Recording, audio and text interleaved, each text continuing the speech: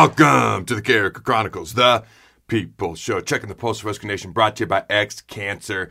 Check them out at xcancer.com. Now, full disclosure, I wasn't actually going to do this show. I don't want to take a bunch of time on this, but I do. Everybody's been hitting me up. How you doing? What's the news? What's the update? I appreciate that. And so I thought it would just be simpler if I made this video. Okay, so here's a little bit of a health update on yours truly. My heart is back to beating normally. It's actually slower than normal, but we can get back to that in a minute. I'm currently on blood thinners to prevent any strokes, things of that nature. I'm also on beta blockers. Essentially, that is what is slowing my heart rate way down. So everything in my world is kind of like slower moving, more methodical. You know, I'm not the frantic, fast-talking Adam that I typically am, but that's an attempt to keep my heart rate down, because technically at this moment in time, a doctor used the words cardiac failure is technically what I'm in at this moment in time.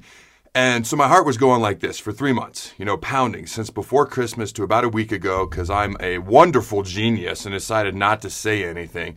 I was raised. You walk it off, you rub dirt on it, you don't say anything. Also, I'm not very bright, apparently. And throughout the course of doing this for 3 months, never getting a chance to slow down, never getting a chance to recover, my heart actually weakened considerably. So my EF, or as I've been informed, my ejection fraction, which is supposed to be around 65, is actually 35. So it's been weakened. So the doctor did look at me. I'm like, am I okay? Am I going to be okay? He's like, you can walk out of here. You'll be fine. You're young. Okay, your heart will build back up over the next month. He's fully confident in that. And a month from now, I'm going to need to have another surgery, okay? But I'll get to that in a second. We're going to do a cardiac MRI to make sure that the heart is built back up, make sure no clots have developed, shouldn't happen being on the blood thinners and all that good stuff.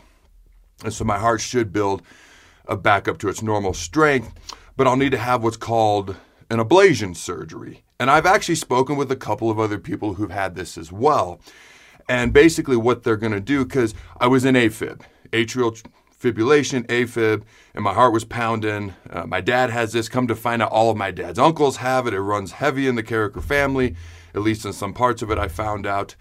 And so what the doctor said, because I'm like, well, why do I have to do another surgery?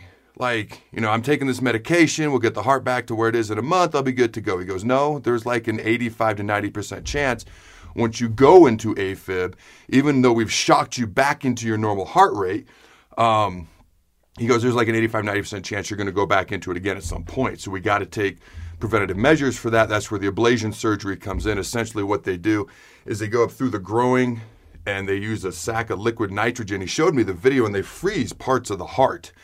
And essentially that kind of controls the electrical output, stimulation, whatever the case may be with the heart rate, and kind of prevents me from ever, hopefully, in theory, going back into atrial fibrillation, or my heart pumping and pounding like crazy. I don't want to overblow this. There are worse surgeries out there. Like I mentioned before, this is not, in my previous video, this is not quadruple bypass surgery or something like that. It is the heart. And if I'm being fully honest, had you told me 2 weeks ago, hey, Adam, we're going to shock your heart and then we're going to freeze parts of it, I'd have been like, you're going to what? What? So, I think there are worse surgeries. There are worse things. It is the heart. It is still kind of hard for me to wrap my head around all of this, especially, like I mentioned before in my previous video, at the age of 37. I think that aura of I'm young, it'll never happen to me. I'm invincible. That bubble has been popped. That's a little hard to wrap my head around, especially for someone like me who spent their entire life depending and counting on my body. I do want to say thank you to everybody who's reached out. The support has been phenomenal. From people I speak to all the time, to people I haven't talked to in a couple years, to 10 years. I've spoken with people I haven't spoken with in 10 or 15 years. The support has been awesome. I can't help but think of my grandma Carricker. She passed away a few years ago, but I got really close with them during college.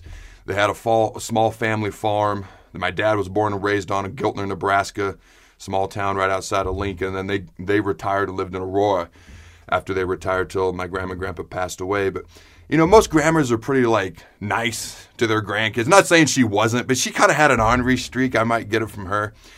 And she had this saying, We shall see what we shall see. We'd be playing cards, and she would a lot of times set herself in whatever card game we were playing just to set me.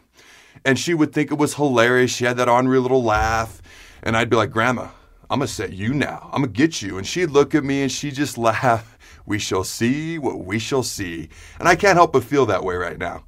You know, whatever comes, whatever happens, my attitude, just like I said in the last video, anybody, anything, anytime, anywhere. You want some, come get some.